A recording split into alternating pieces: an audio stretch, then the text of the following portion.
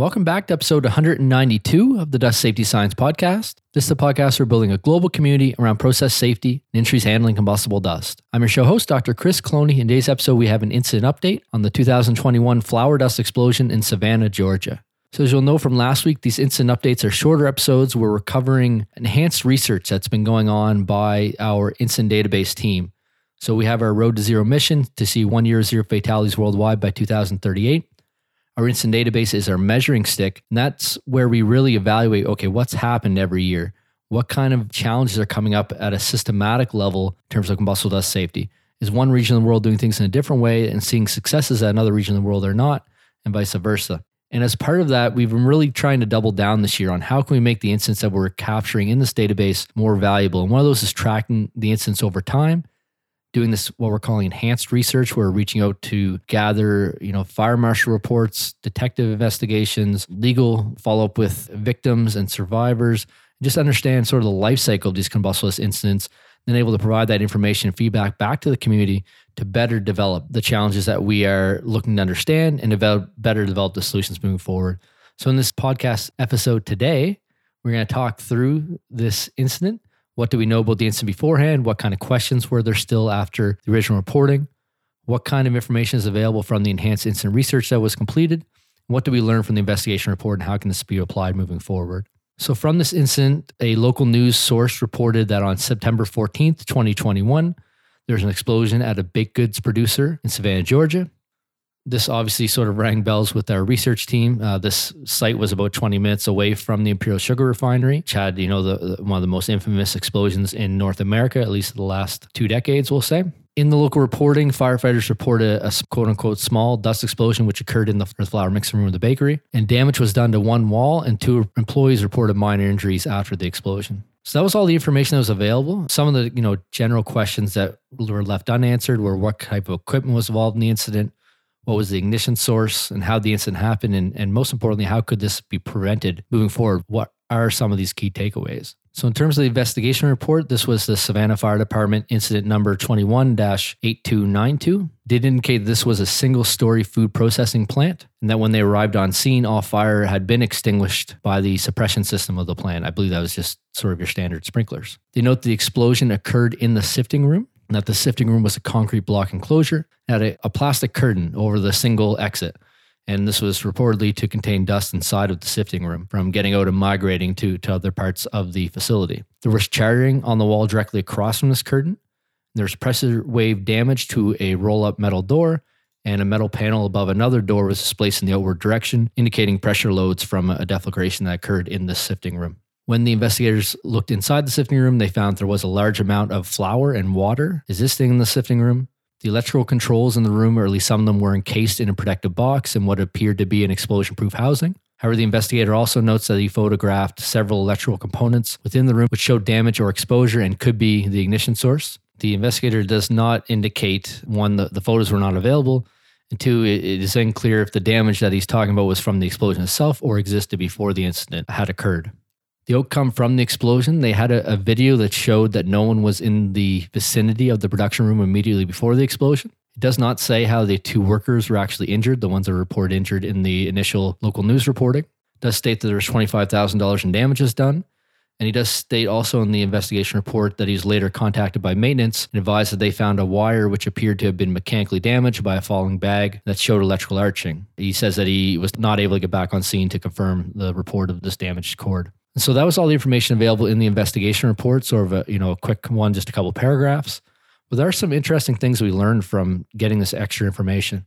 So it does sound like the facility had protection measures in place to prevent at least some ignition sources inside the sifting room, and also to prevent migration of flour dust from outside the sifting room into the hallway and into other parts of the facility.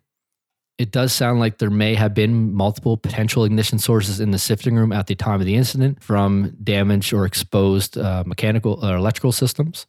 Fortunately, workers were not in the vicinity at the time of the explosion, and that the explosion was isolated to the sifting room, and that the suppression system extinguished the fire there before further damage occurred, before the fire department team got there. Some of the takeaways then from this enhanced incident research and this incident update, we'll go through 3 of them. The first one was keeping employees away from high-risk areas. The second is the importance of inspection, ongoing maintenance checks. And the third is avoidance of dust migration. So on this first one, keeping employees away from high-risk areas. So this includes the areas themselves, maybe outside, keep them out of the sifting room when it's in operation, we'll say, but also the hallways and adjacent areas. It's also really important. If a worker was, say, painting the wall outside of this sifting room when that explosion occurred, and the fireball jetted outside the curtain and scorched the other side of the wall, which was the case in this explosion, that could severely injure that worker. We know that there was large pressure buildup, enough to bulge a metal roll door and also the casing of another door. So just having, employees even not in the area that has the dust and ignition sources, and it's not clear if that was standard practice or not, but at least for the case that happened here, they were not in the vicinity. Keeping them away from these hallways, these adjacent areas is really important as well. The enhanced research also indicates this importance of inspection and ongoing maintenance checks. They did have electrical controls in them that were encased in protective boxes, what appeared to be explosion-proof housing. But they also had other electrical components that look like they had damage or may have exposure and be able to arc. So this is something that needs to be part of a routine inspection program for ignition sources, especially when you have all four sides of the explosion pentagon and all you're missing is ignition sources. It's really important in that area, in that hazardous area, to ensure that you're not introducing ignition sources over time as systems degrade or as new types of equipment get involved in that process as well. So that's takeaway number 2, the importance of inspection and ongoing maintenance checks. And takeaway number 3, and the last one here, is the avoidance of dust migration. So it is hard to say in this case whether or not employees were regularly in the sifting room or not. But the point I want to make here is that avoiding the migration of dust to other parts of the facility can really reduce the chance of having knock-on incidents, having an incident escalation. In this case, if they didn't have those curtains up or some way to segregate that room off, it could have been much worse. If this explosion had propagated into an adjacent hallway that had dust accumulations in it, or that a false ceiling with dust above it, or another room that had more dust in it, this could have been, quite a large explosion event, propagated other parts of the facility, and could have injured employees in other parts of the facility as well. One kind of last note on this is just to be aware of cinder block walls. I've seen this before where you build a really strong room to house the dust generating stuff, and you think that it's really strong, so that's good. But if you have a strong dust explosion, in this case, it didn't appear to be strong enough to blow out the walls, and it had some sort of venting.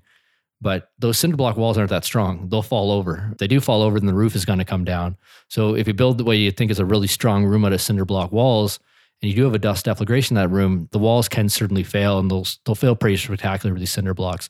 So I've seen this sort of add a false sense of security. Sometimes you'll put the equipment in this, small isolated cinder block room. It's still good to have a safety zone around that in case an explosion does happen when the walls fall over or the roof falls down as well. So that's sort of the last note here. This avoidance of dust migration is a really important aspect to avoid these knock-on effects. And then also the fire protection system or fire suppression system seem to have done this job here in terms of putting that fire out and not causing further damage to the facility. So that's it for this incident update on this 2021 flour dust explosion in Savannah, Georgia. We talked about what we knew about the incident beforehand, some of the questions that were still there after the initial reporting about what type of equipment was involved, what was the ignition source, how the incident happened, how it could be prevented, what sort of information we received from the investigation report, and then what some of these key takeaways were. So we did learn that the explosion happened in the sifting room, that there were potential ignition sources in terms of exposure to electrical equipment and damaged cores and those sort of things. And we talked about some key takeaways here in terms of keeping employees away from high-risk areas, the importance of inspection, ongoing maintenance, avoidance of dust migration. There's probably some other key takeaways that you could kick out of this incident as well. So as always, I want to say thank you for listening to the Dust Safety Science Podcast. I hope this was informative and helpful for your work moving forward. I hope you have a safe and productive week ahead, and thank you for everything you're doing in the industry's handling combustible dust, making them safer with the work you do every day.